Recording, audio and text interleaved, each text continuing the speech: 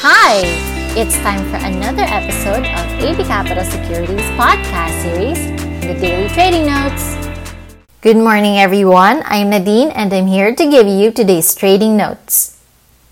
For the U.S. markets plunged as COVID-19 infections spiked globally. The major indexes plummeted as it took cues from the European benchmarks, as virus cases are also rising sharply across Europe. According to data compiled by Johns Hopkins University, U.S. average fresh daily cases over the past week rose to a record of 71,862. In addition, COVID-related hospitalizations are up by at least 5% in 3,000 states according to data from COVID Tracking Project. In our local markets, significant declines in global markets were seen last night after a spike of COVID cases in both the US and Europe. France announced its second national lockdown in the country after reporting more than 33,000 cases in one day.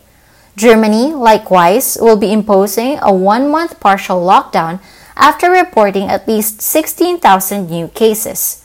We may see the market test its immediate supports for the next few days as it takes a breather following the significant rally last week. Watch out for psychological supports at 6,300 and 6,200. In corporate news, Semirara net income fell 71% to 750 million pesos in the third quarter, down 64% year-to-date to 8.2 billion. Our view: earnings from coal declined 57% to 3 billion pesos on the back of a decline in coal and energy sales.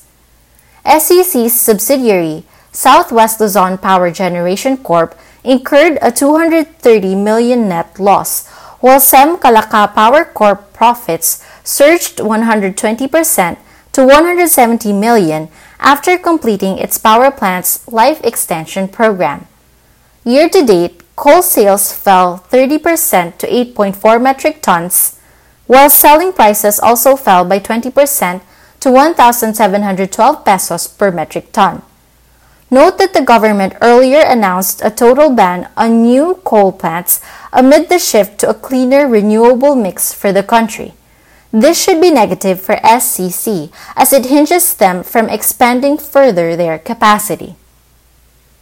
Meanwhile, Pure Gold net income up 11% to 5 billion pesos year-to-date September, down 4% in the third quarter.